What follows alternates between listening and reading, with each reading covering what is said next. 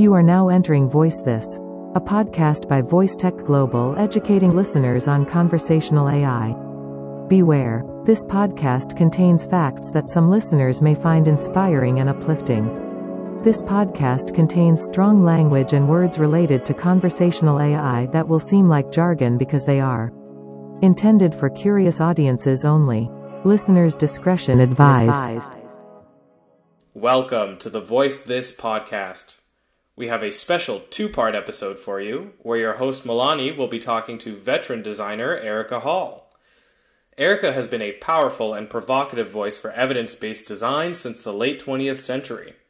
She's the co-founder and director of strategy at Mule Design Studio, where, in their own words, they help organizations approach design and technology as goal-directed humanists. She's also the author of Just Enough Research and Conversational Design. In this episode, Erika and Milani will discuss the patterns in business and design which lead to attention-hungry digital products that often distract end users from their day-to-day life, as well as how we might bridge over the disconnect between empowering human-centered design and broader organizational goals. Hey Erika, welcome to the Voices podcast. We're so happy to have you. How are you doing today? Thank you. I'm really happy to be here. I'm doing pretty well. Thank you. Good. How have you been spending your quarantine, or how has your life changed in the past year? Because we're celebrating a year now, right? A year anniversary. We are celebrating a year. I just saw, various social media platforms show you your photos from 1 year ago. And today some photos came up of photos I took of various boarded up buildings and empty streets in San Francisco. And that really, I think, brought home the fact that it's been a whole year. Yeah, I love those. Yeah. Like, oh, here we go. Yeah, I've been either inside my apartment working or outside. I mean, I'm lucky I live in San Francisco where the weather's good and there are a lot of parks. So it's either in my same apartment all the time doing work, or outside riding my bike or something. That's about walking my dog. That's about it. That's not bad. That's not a bad way to spend your year in quarantine and trying to navigate through whatever is happening in the world out there. So that's good. Mm-hmm. So in terms of work for the past year, has things changed? What did that look like? Let's see. Well, I can't remember what it was like before now, so it's hard to say whether or not it changed. Maybe that's the question I should ask you. What happened a year ago? How were you like then? Yeah, really. I mean, the biggest change was that a year ago I had a lot of in-person workshops and speaking engagements and meetings on my schedule, and those all vanished relatively immediately. Mm-hmm. And so that was a big change. But the work part of it, like the consulting work, didn't change too much because like our clients have always been all over. A lot of them have been in New York City or various places around the country or around the world. And so that part of the work was only different in that I was at home doing it. Mm-hmm. Then one by one, a lot of the events came back as virtual events. And so it was really modifying what I was doing for a remote audience. And I know you mentioned kind of like what you're doing, but why don't you give us a quick intro about yourself? Because you can kind of tell like, okay, there's some speaking engagements in Erika's calendar, consulting work, but exactly what is your day-to-day like and who is Erika Hall? Well, let's see. I'm the co-founder of Mule Design Studio and the author of Conversational Design and Just Enough Research. And I've been working in, let's call it, digital design, I guess, for a very, very long time. And, we founded Mule like right at the beginning of the 21st century. And so we've worked with a wide variety of clients. And it used to be more end-to-end full design projects. But then as more companies brought the design, like the strategic design and a lot of the disciplines in-house, a lot of our work changed to either some combination of, strategy and research for the organizations or professional development for the practitioners. And so that's really where our work has gone in the last couple of years. What sort of industries have you touched upon in these past couple of years? Or is there an industry you haven't touched? That's the real question. Well, I mean, we've worked in for a really wide variety of clients. It really, we would work with any organization that we felt was doing something useful in the world. That's kind of our fundamental criterion, and we were always pretty selective about our clients. But we've done a lot of work in the past couple of years. Like we've always done a lot of nonprofit work and a lot of higher ed work, but also because we do so much, a lot of it now is like smaller engagements for a wide variety of companies. There are a lot of software companies in there, all different kinds. We've done a lot of work with media and journalism. Mm-hmm. Journalists make some of the best clients because they're really good critical thinkers and they really get to the point, and it's not to say they don't have politics, but they're very comfortable with a certain kind of give and take and arguing, and also they're super good about deadlines. And we've always enjoyed working with people who come from a journalism background. Oh, wow. Yeah, but it's been really, it's a pretty wide variety of clients. I love how you mentioned that you move forward with clients who do good. Do you have a specific criteria? Is it something, do you have a meeting and kind of figure out if they align with your values? Like, how does that work?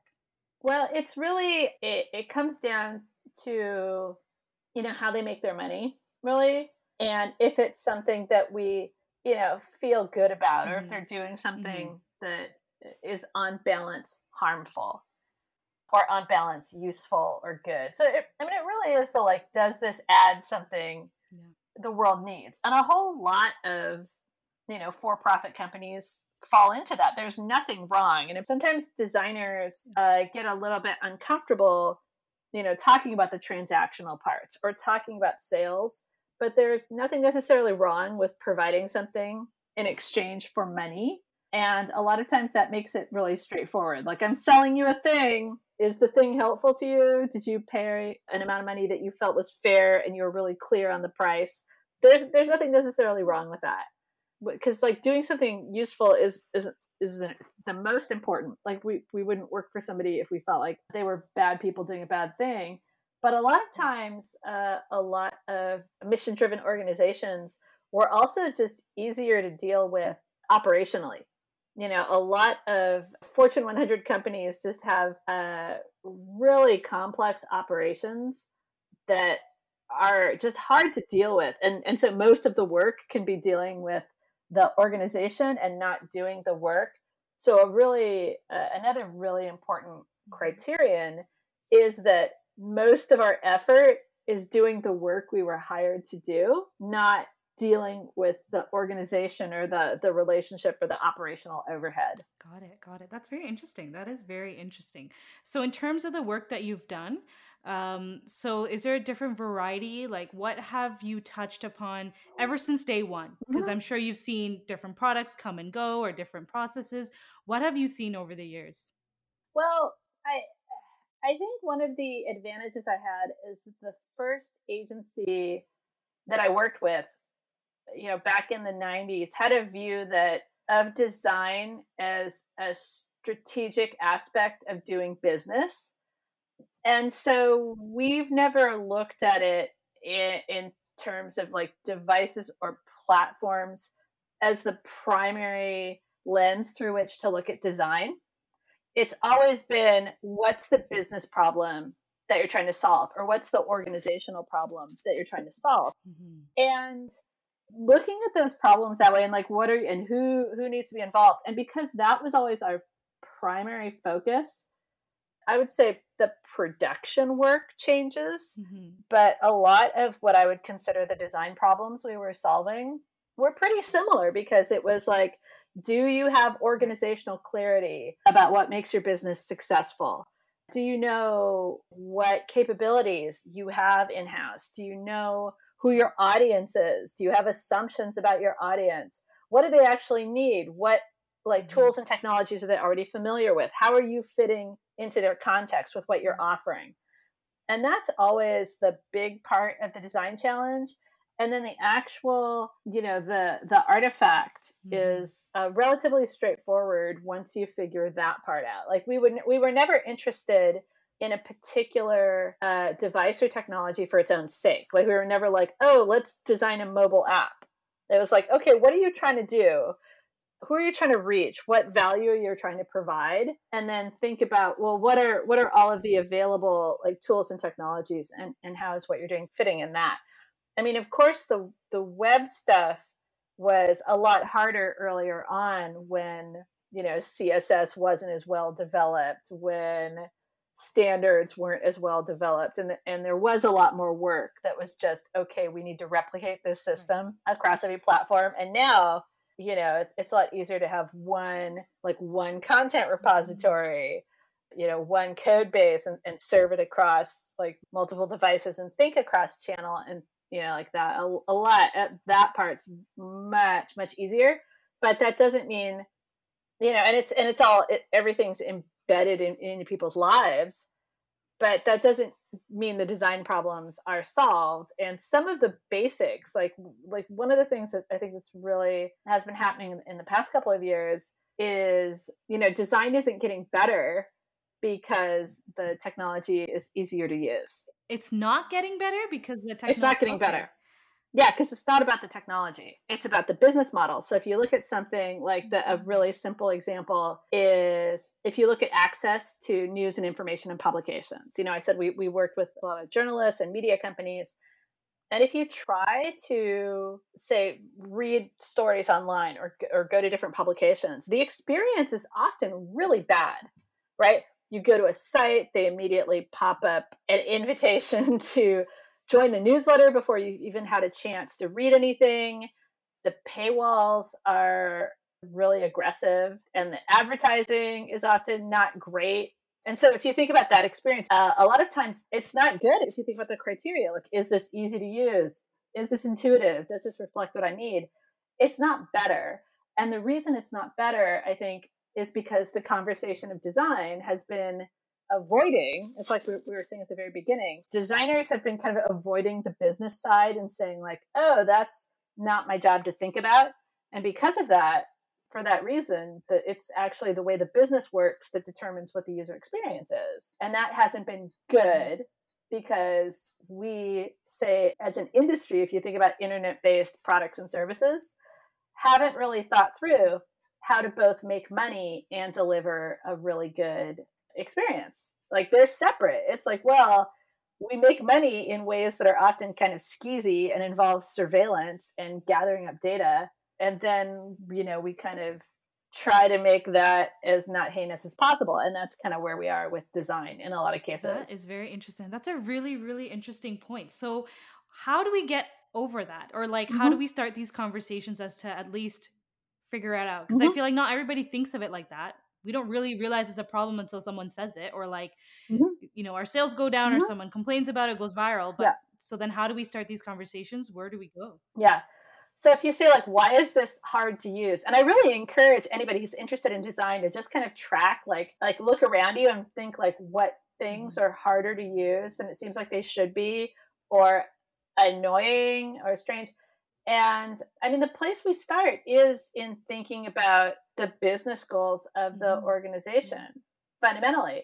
And so if a company exists to make money for its investors more than anything else, like if you take a venture-backed startup, the most important thing is increasing the valuation and having an exit event, and if you happen to provide something of value along the way, that's great. And if it's a public company, it's about increasing the share price. And a lot of what we talk about when we talk about technology, we're actually talking about finance, but people aren't having this conversation enough. And then designers wonder, they're like, why is my business doing these strange things that are bad from a user's perspective?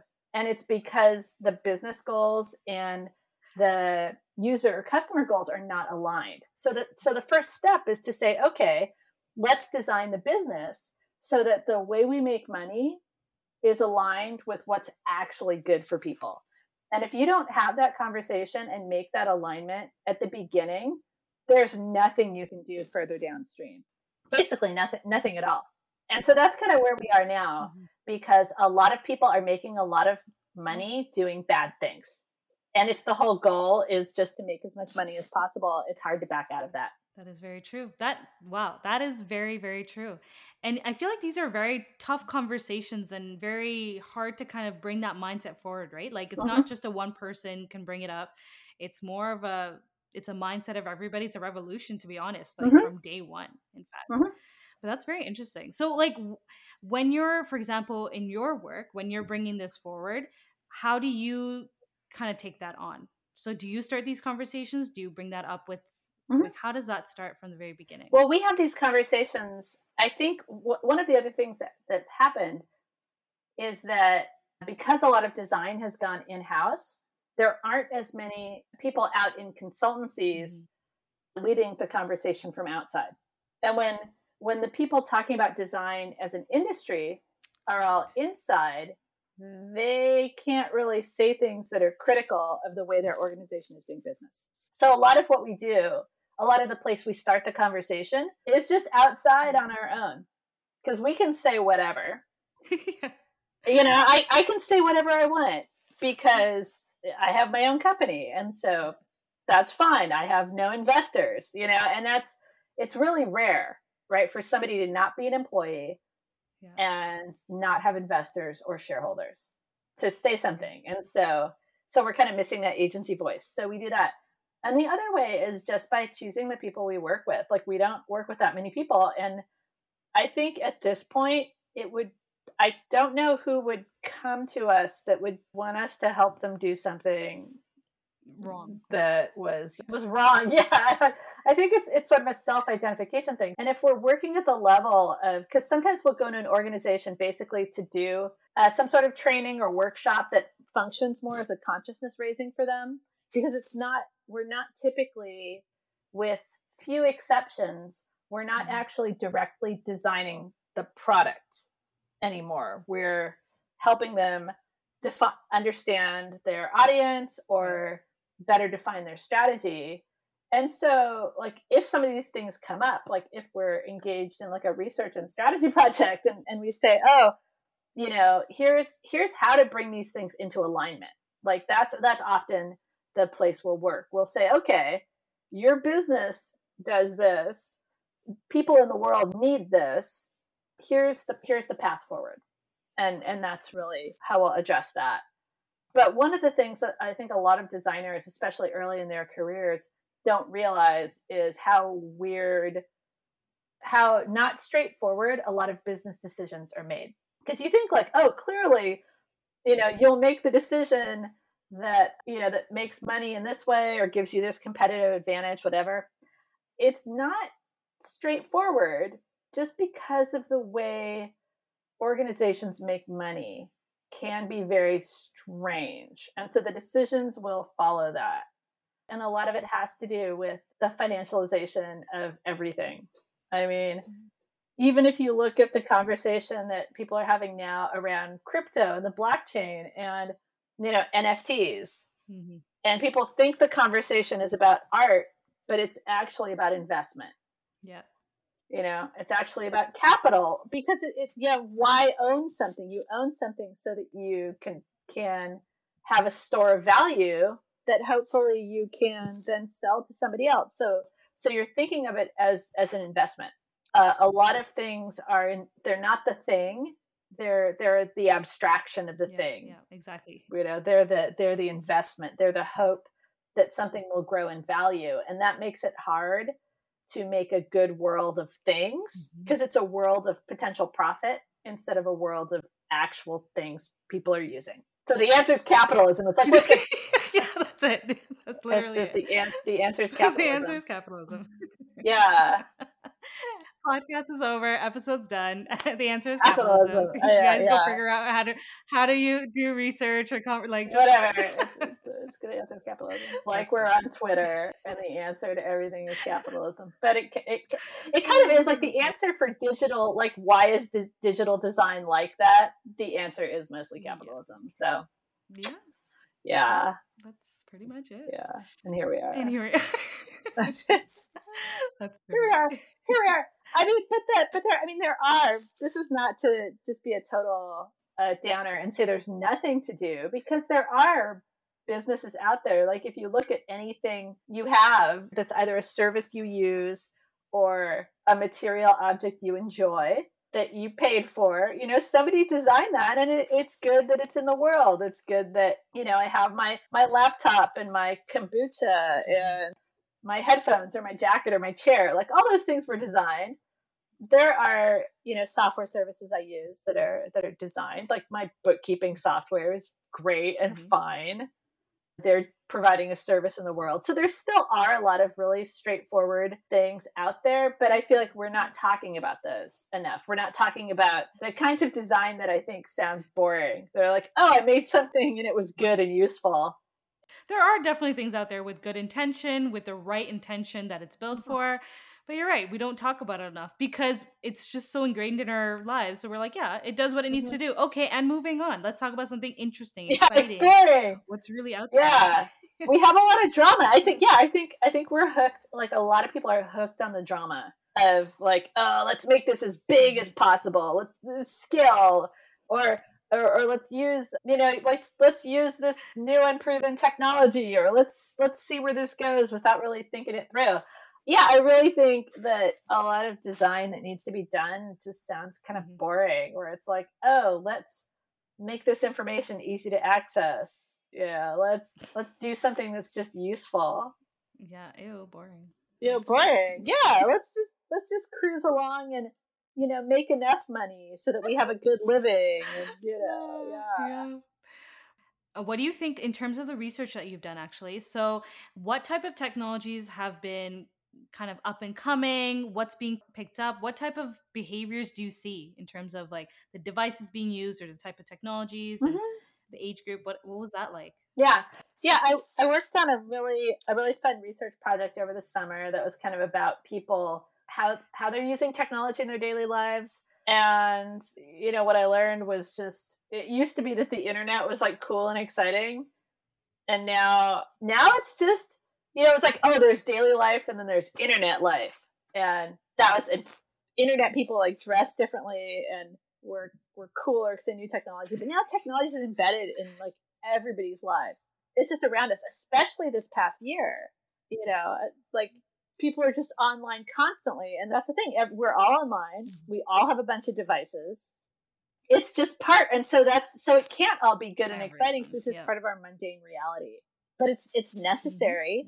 You can't function without it. Like you can't access, like there are a lot of services that you can't really access unless you're using technology. So the good and the bad, it's all just baked into daily life now. Exactly. It's all over the place. I mean, the thing to remember is that everything is so like beyond a certain point, like technology is really cheap. Like when I was a kid or first started getting into doing internet things, like technology was expensive. Like the family had a computer in the living room, and that was a slow computer and you had to dial up and use the phone. I think they sell Android smartphones at the drugstore. Yeah. You can get cheap phones and cheap plans. And people just have devices sitting around and they're pretty durable. Things last a long time. Like I got a new laptop at the beginning of the pandemic since I was working at home more. I got a 2014 MacBook because I think that's the best one they ever made. And I needed all the ports, right? They tried to Apple's bringing out all these bigger phones with more lenses, and they're trying to change the design of their laptop line, and it got bad. Like even Apple, because they were trying to figure out how to get people to upgrade. Like this 2014 laptop I got refurbished for $500 is fantastic. I want to go get another one in case this one breaks. And that's kind of the problem, is that stuff just lasts and people just have things around and they use what's just kind of around, because the biggest change is that so much is in the browser now. Yeah. You don't have to buy software, and there's so much, and stuff's kind of free. I just use Google Docs and Google Drive and all that, and I've started switching from Keynote to Google Slides. That's like, from my perspective, free. I know Google has all my data, but at least Google does useful things with my data in terms of providing, more services and better search results. Other people just hoover up the data, and I'm like, what are you doing with it? You're showing me an ad for the pants I just bought. Yeah. So it's just around, and it's and you don't even think about it. You're just like, oh, I'm just gonna like try this app and stop using this app, and then you find out like, oh, this app's cute. It turns out that the Chinese government made this app to steal my identity, and it's like this cycle. So it's not the technology. Like, there's not like a lot of like technology innovation. There's like media innovation. Yeah.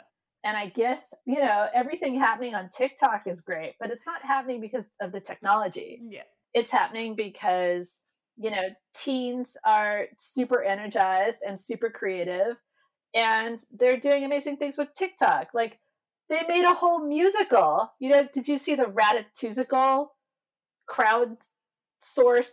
No, I haven't actually. Yeah. So last year, this all started as like a kind of game on TikTok where people pretended that there was a musical based on Ratatouille. And it's real. It came into being. They performed it as a fundraiser for Broadway. And I think you can find it if you look it up, because it was a live performance. But all these people just started pretending, like kind of role playing, that they were doing a Broadway musical, and actual people started writing songs and doing choreography. And this all just happened over TikTok. And I guess you could say it was a technology development, but things like that had, there was Vine, but I think the way that the features in TikTok that encourage collaboration and like duetting with people and things like that made this possible. And that was amazing. That was like a new form of collaborative, spontaneous creation. It was kind of like the equivalent. It was sort of like, I guess, a flash mob, but it just happened because the platform, I'd say, enabled people to just jump in and participate. Like, they didn't need to ask permission. It was like, oh, everybody's got this sort of idea going on. I'll do this part. I'll do that part. I'll do this part. And they didn't have to coordinate with each other. It's sort of spontaneously. It was an emergent musical. And I don't think anything like that has ever happened. Like, I'm sure it's not the first. Like, nothing ever happens for the first time. But it was amazing to see this happen, where people would just jump in. And that was one of the most, like, with all the negativity going on, I think that brought a lot of joy to people to see, like, oh, here's something that people are doing just for the joy of it. And there was no gatekeeping.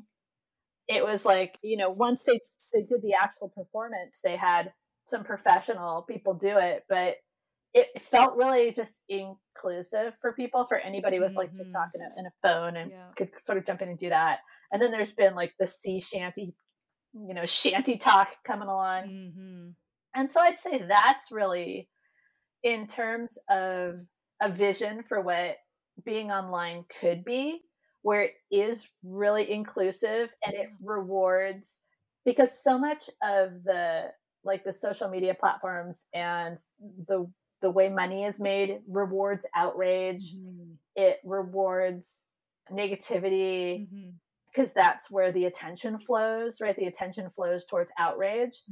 And the fact that here the attention flows towards, oh, people are singing and dancing and doing comedy. And so that's been one of the things that's been really nice to watch over this year about the creativity. And now there's roller skating. TikTok's really, I would say, helped propel that as a trend or a renaissance of roller skating or whatever. So that's been super fun. Yeah. And that's been where a lot of the positivity has been, I think. But then I'm not sure how they're going to make money. Instagram is now a shopping site where sometimes you'll see a picture of your friend's dog. And but I'd say the thing about Instagram, and then you have to remember, like, oh, Instagram is part of Facebook. Instagram's actually a really good shopping, you could talk about whether it's good or bad that people have easier ways of buying more stuff. But I'd say as far as an experience that's pleasant to use to like discover new stuff to buy, Yeah. Instagram actually works well for that. So I can't even say, like, I like to forget that it's part of the whole Facebook thing. But as far as a good experience for like people who've created products that are nice to look at, to have a place to sell them to people who are sitting there who can't sleep and have insomnia and are like scrolling and shopping. I'm totally not talking about myself. That's not bad as a marketplace for people to be able to, to have their little stores. I mean, that's essentially where retail is. Yeah, exactly. That, because I guess now retail is going to where the people are going, because now that we don't have brick and mortar. And with Instagram, what's really cool is that they're also bringing in features that are popular, right? They're bringing in TikTok, making it into Reels. They've brought the Snapchat story, made it into the stories that they have. Instagram is just doing whatever works and bringing it in-house into this one platform. And you're right, like the shopping experience is very easy because, you're scrolling through and then you realize, oh, there's that little icon. Let me go check it out, see the price. That's it. Like, it's super easy. It's simple. Exactly. Because the problem is I think if you go to a store on the web on your laptop, you get all the pop-ups and things. And they can't do that on Instagram. It's like, here's our cute little products. And the products have to look nice and they're in a little square. Yeah. And that's nice. Yeah, it's rough. It's rough trying to look for something on the web now, and you go to the website and it's like, can I shop before your newsletter, please? It's like it doesn't matter what site it is. I was looking up because I slightly sprained my ankle roller skating the other day, and I was at the Harvard Med site looking up some information about ankle ligaments, and they were like, subscribe to our newsletter. I'm like, my friends, I'm just here because I want to see the exercises for strengthening your ankle. Thanks for that. And it was really big. It's like, don't you want medical information? No. I just want to read the article. Oh, that is so bad. I love when they try to throw in coupons before you've even entered the website. Here's a 5% off. Like, you don't know what our prices are, but here's 5. What about 10? Yeah. Spin a wheel. Yeah, Uniqlo. Huh? Yeah, you've been a Uniqlo. Yeah, so that's a lot. And I think the important in this question about the research, because I've done several different projects that have touched on this, because everybody's kind of having this experience. Everybody who can do home-based work, who isn't out there like in a grocery store or in a hospital, people who are at home working in their homes, are just online constantly, and everybody's exhausted, right? Everyone's overwhelmed. And all these sites and services are just competing for that little sliver of attention. And so people are tired, but there's nothing else to do and no other way to engage with other people. I think a lot of the way services are designed has been contributing to the exhaustion. And it's because of this competition for attention. So that's tough, because I talk to people, they're online all the time. If you ask somebody to walk you, like, the best research question is just walk me through your day yesterday. Like, that's the most important thing to ask somebody before you get into anything specific. And people will just talk about how they're online from before they get out of bed to before they go to sleep at night. And maybe they're not online in the shower, but maybe they've got Spotify on in the shower, and so they're technically still online. Guilty. Yeah. Or you want to exercise, so somebody's got their Peloton, or, oh, I don't have a Peloton, I'm going to go jogging outside. Oh, I'm listening to podcasts while I jog, or I walk the dog, or, I go to the grocery store, and if you shop at Whole Foods, oh, you're actually inside Amazon now. So this is really hard on people. So there was this idea of like, oh, our lives are more convenient. We have everything at our fingertips. And then you also have so much coming at you.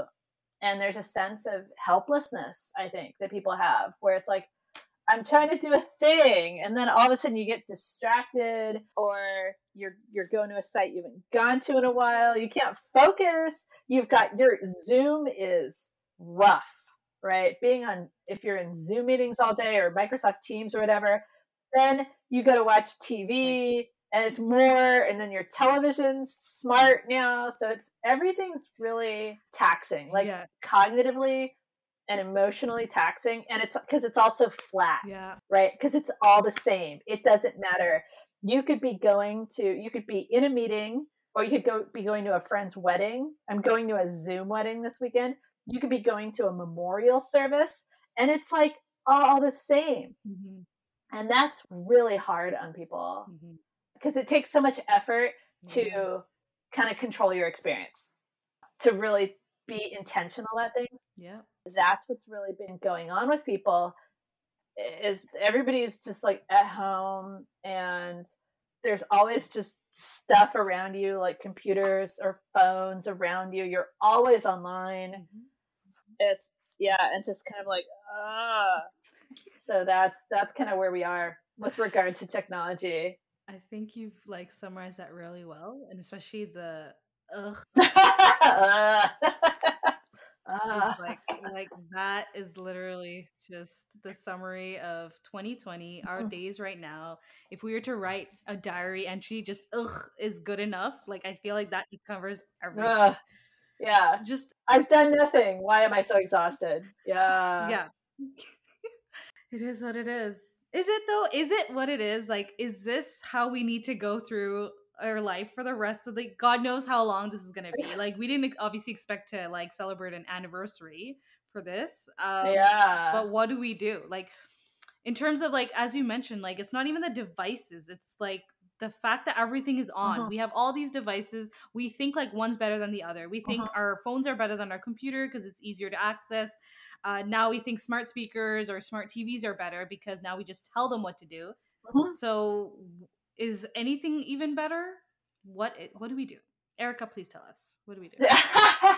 So the thing to think about it is, if you think about it from the user's perspective, these things aren't separate. And I think that's the shift that's hardest for people who are designers or technologists working to develop a particular product or service or device, is you think of what you're doing because that's your whole world.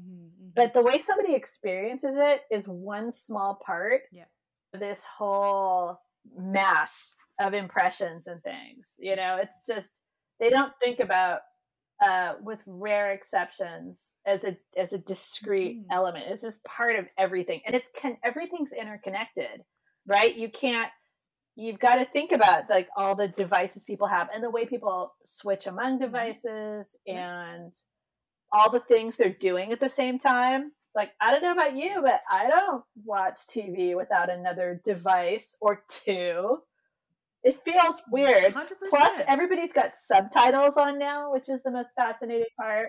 Yeah, you watch the TV with the subtitles. It helps you focus. Yeah, it helps you focus. Well, a couple of things. Yeah, it helps you understand what's going on. It's cool because you now know if you hear a piece of music you like, it says what the music is. Yes. And you can kind of look up and see what's going on without really, if you're not totally paying attention. You can watch movies on your second screen during meetings, probably too. You know, but there's so much that's going on, and it's all the same. Like what you're doing for work and what you're doing for leisure are basically identical. You could be working at any time if you have like a job that you can do like that. Oh, what is this just our life now? Yeah. Like, what do we do? What do we do? Step one, I'd say, is recognize that. Like, before you think about solving it, you really try to step back and say, ask the question, why are things like this? And don't just make assumptions, because you might make an assumption of, people are using their devices in this way or having this experience or totally focused on what I'm doing and not doing 10 things at once. Yeah. So the most important thing is just to take a hard look at reality. And that can be very challenging and maybe kind of ego destroying too, to say like, oh, what are people really doing? How much attention are they giving what I'm working on? Because then once you look at that, then maybe you can take the pressure off yourself a little bit, because the other thing that we've been hearing a lot about what's going on with people is, if you have a job that you can do, remotely from your home, but everybody's been working so much, right? Just this wild amount, no matter what they're doing. And then you say, why? So I'm hoping that as we come out of this, and I think some people are starting to recognize this, to say, hey, people don't have to be doing as much for particular outcomes. Because I think at the beginning, everybody was excited. Everybody was kind of lonely and kind of excited to be online and seeing people all the time. And now that we're recognizing, like, oh, this didn't end as quickly as we thought, and we have this now, we've learned some things about work, and we've learned some things about design, and we've learned that people can be productive from wherever. And I think we just have to do a better job of defining outcomes so that people can feel better walking away, because people have to be able to take breaks from being online. And now the kids, the children are like going to Zoom school and all this. So I think it is connected to research, and it is connected to work, because the clearer you are about what your business is or does, or what your product or service is or does, and how you deliver value to somebody's life, you can start from there and work backwards to, okay, how can the people inside our organization be effective while also working a smaller, like being, I'd say it's kind of a variation on that old, like, work smarter, not harder.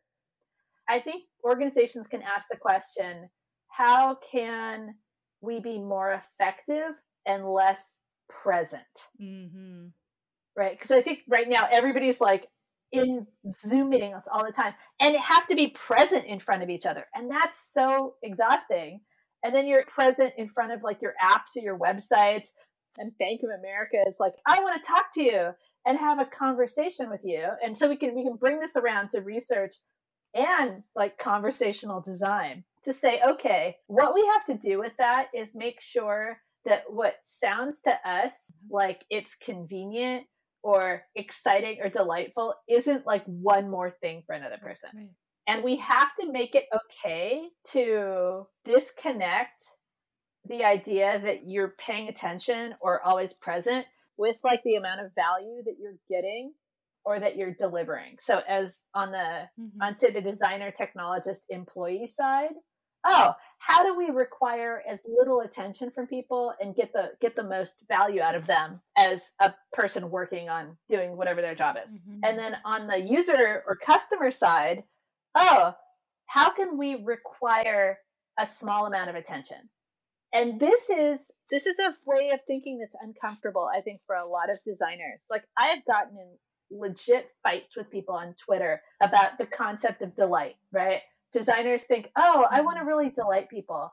No, everybody should be delighted by their actual physical things they're doing, like the people they're with, their pets, where they live, what they're eating, right? If you're doing some technology thing, sure, a game, if it's designed to be delightful like that, great. Everything else should get out of the way as much as possible. Like, stop defining success by how much attention you're getting from somebody. And I think that is going to be the hugest shift in the industry, is saying like, okay, we're giving you something as a user, as a customer, that you're valuing, and we're able to succeed because of that. But you don't have to pay any more attention to us than like the minimum. Instead of like the minimum viable product, I'd like us to be talking about like the minimum amount of attention, the minimum disruption. It's like, okay, how can we do what we need to do? Little interaction, no delight. Let people rest, and disconnect. And I think that's where we're going to be heading next, once we've gotten to the point of, we could be online 24 hours a day. How about not? How do we turn off rather than keeping people on? That was like kind of what we used to aim for. Yeah. How do we get them on our product?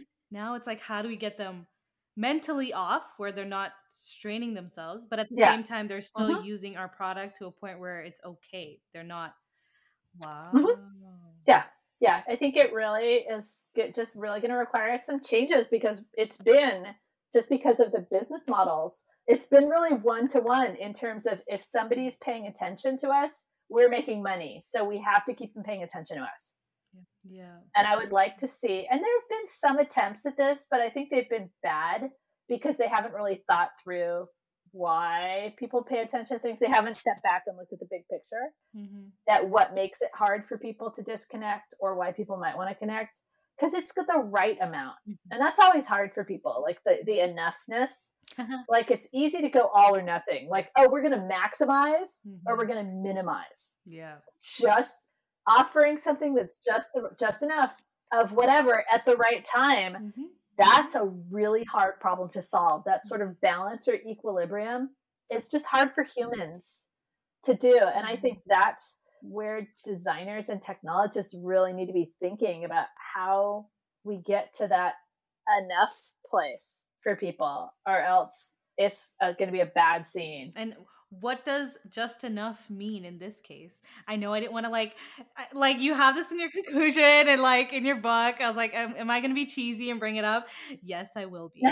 But what is just enough? Because I know in your book you're like, it's just enough. Just keep doing it until you feel confident that it's enough. But where do we get that confidence? What does just enough mean to everybody? How do we know that? Or at least how do we know for our customers at this time period? Especially you're mentioning how like we don't want them to be present. So what is that space? Well, what is that? It follows, and it always sounds so basic to say this.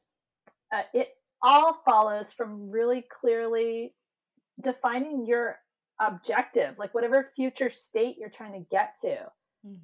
And that has to be a qualitative objective too. It has to be a description, or else you'll be chasing numbers and kind of lose sight of reality, right? It's like NPS is supposed to measure satisfaction, but actually sucks for everybody. So you think, well, because of the work we're doing, what do we want the world to be like in the future? Like when we're successful, what does that look like?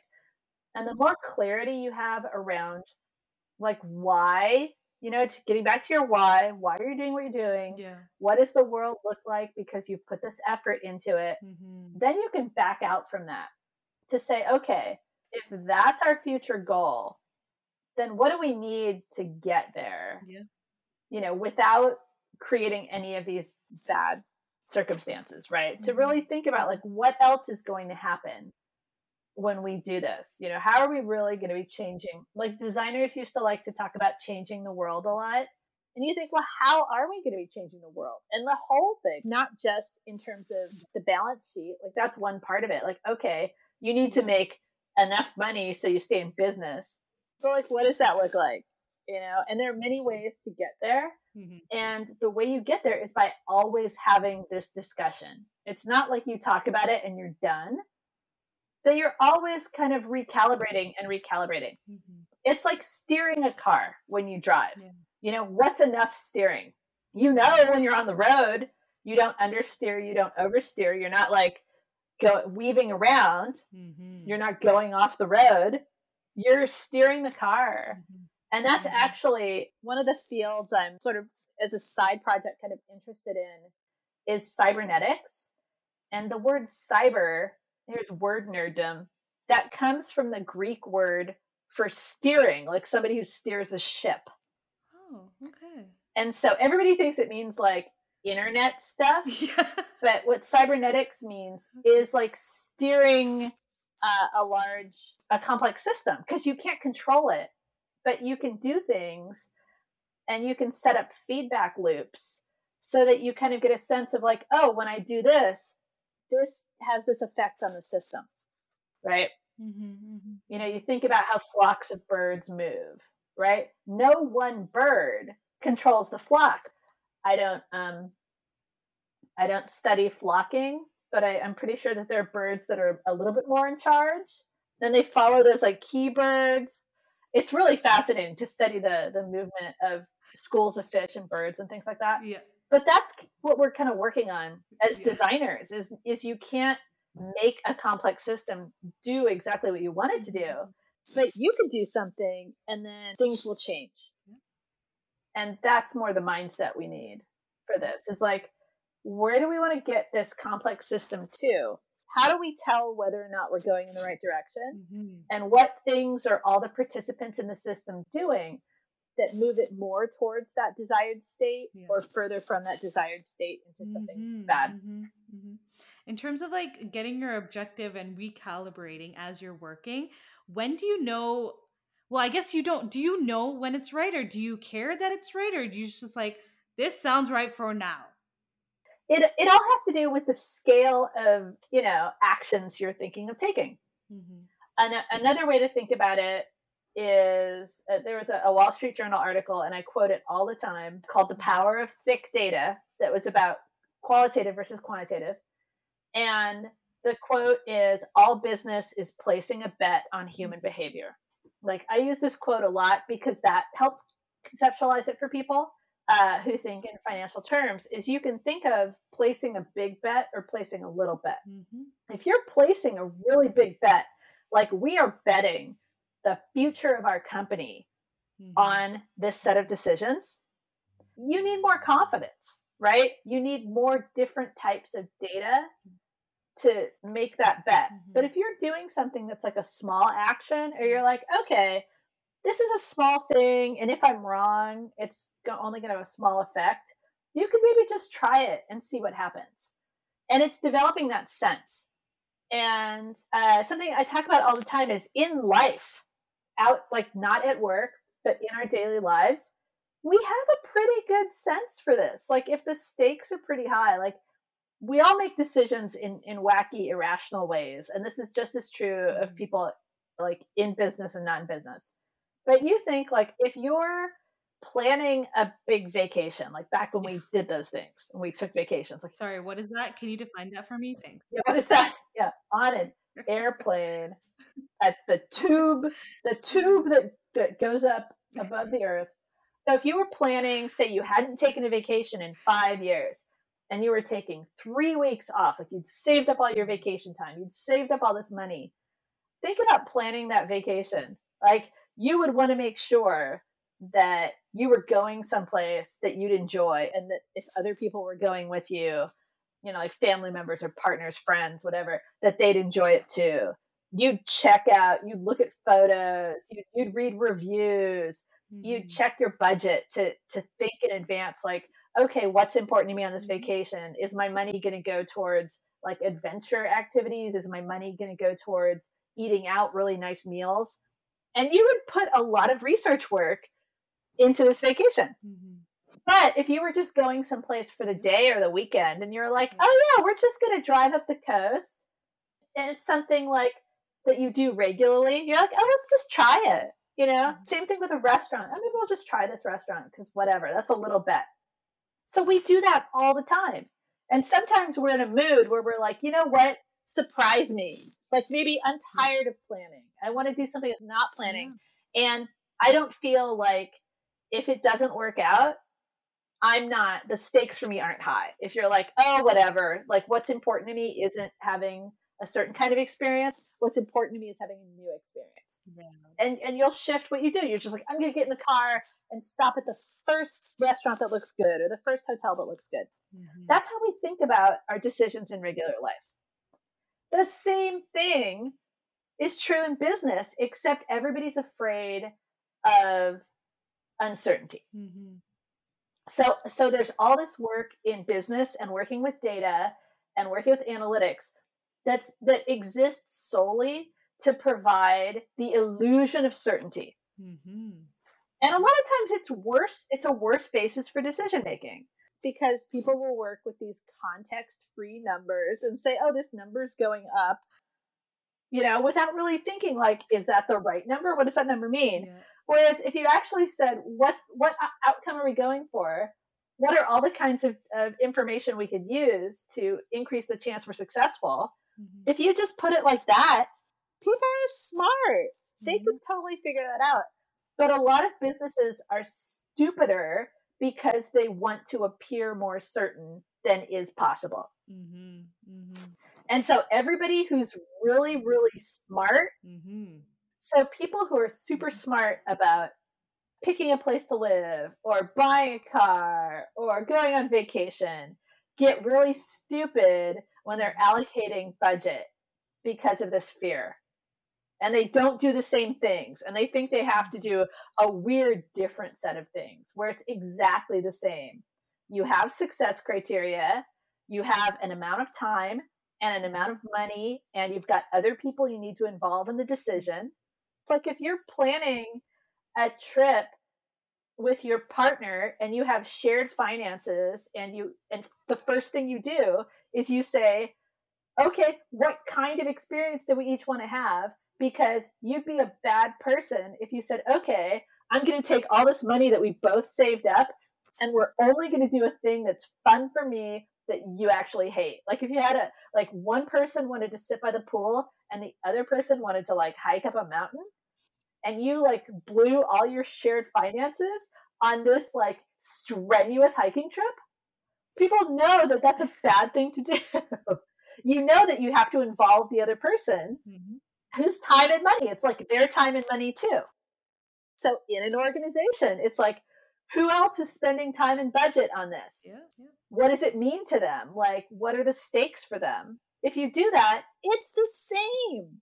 But people get stupid because they're like, okay, we have to pretend that we're rational and make decisions based on numbers. Oh my gosh. And because you're pretending, you're doing things in a worse way. Yeah. No, I see it. Because if you're okay with doing it in real life, why not do it at work? Why do we immediately turn off and just get, no, we need to look into these tools that we're given and navigate through and create dashboards and whatnot. Yeah. Ugh, yeah. Whereas you take those same people and you're like, okay, you're vacationing in a new place. What would you do? Oh, I talked to some people who went there. I'd look at a lot of photos on Instagram. I'd go to the website, read all the reviews. I'd check the average prices. I'd pick the time to go so I could optimize between nicest weather and lowest rates and decide on the slider, okay, if I go on the shoulder season, it's a little cheaper. Or, we don't care. We've saved up money. We're going to go at the best time and have the best of everything because we've saved for this.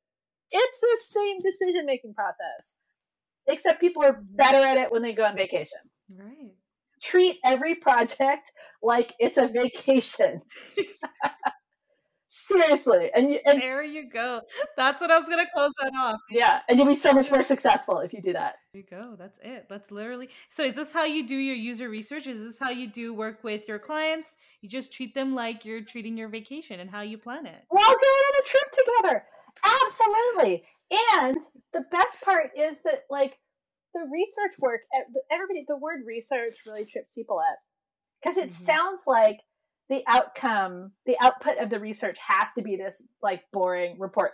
But this isn't academic, and I'm not going to say academic research is boring. Academic research is interesting to other people who work in that field or people who need it, who consume reports like that. You don't need to have the same sort of output. What you need is everybody knowing where you're going on vacation, right? Yeah.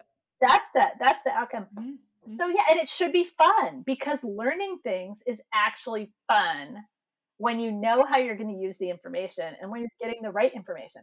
It's more fun, whatever your job is, whether you're a designer or a writer or an engineer or, the CFO or anything, your job is more fun if you think you have a better chance of success and if you think that you're doing something useful in the world, if you're benefiting somebody or you're meeting your goal.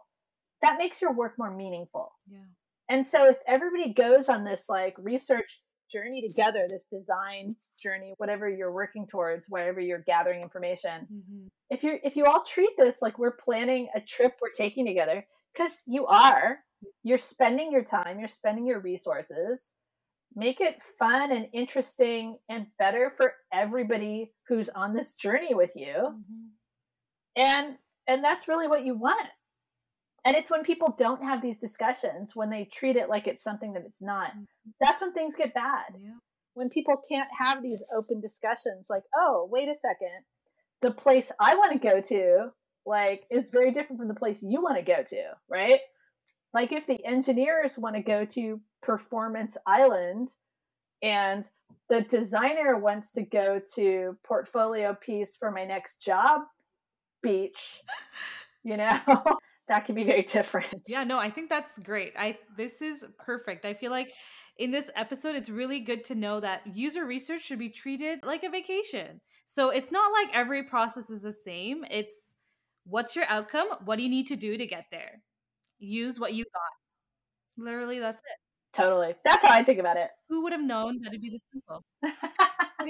It is that simple. Like, the only reason it's not simple is because people are so worried that somebody they work with is going to call them out. And so the more collaborative and communicative your team and your organization is, the better data you're going to be able to gather.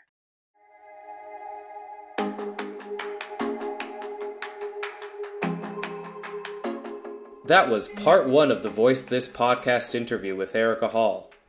Erika gave us so many valuable insights and so much discussion to process that we're giving you a part 2 of this episode in 2 weeks. Erika left us with a lot to think about this week, from the contention that can emerge between humanist design principles and profit-maximizing practices, to how we can leverage minimalist design to empower people in a constantly connected world.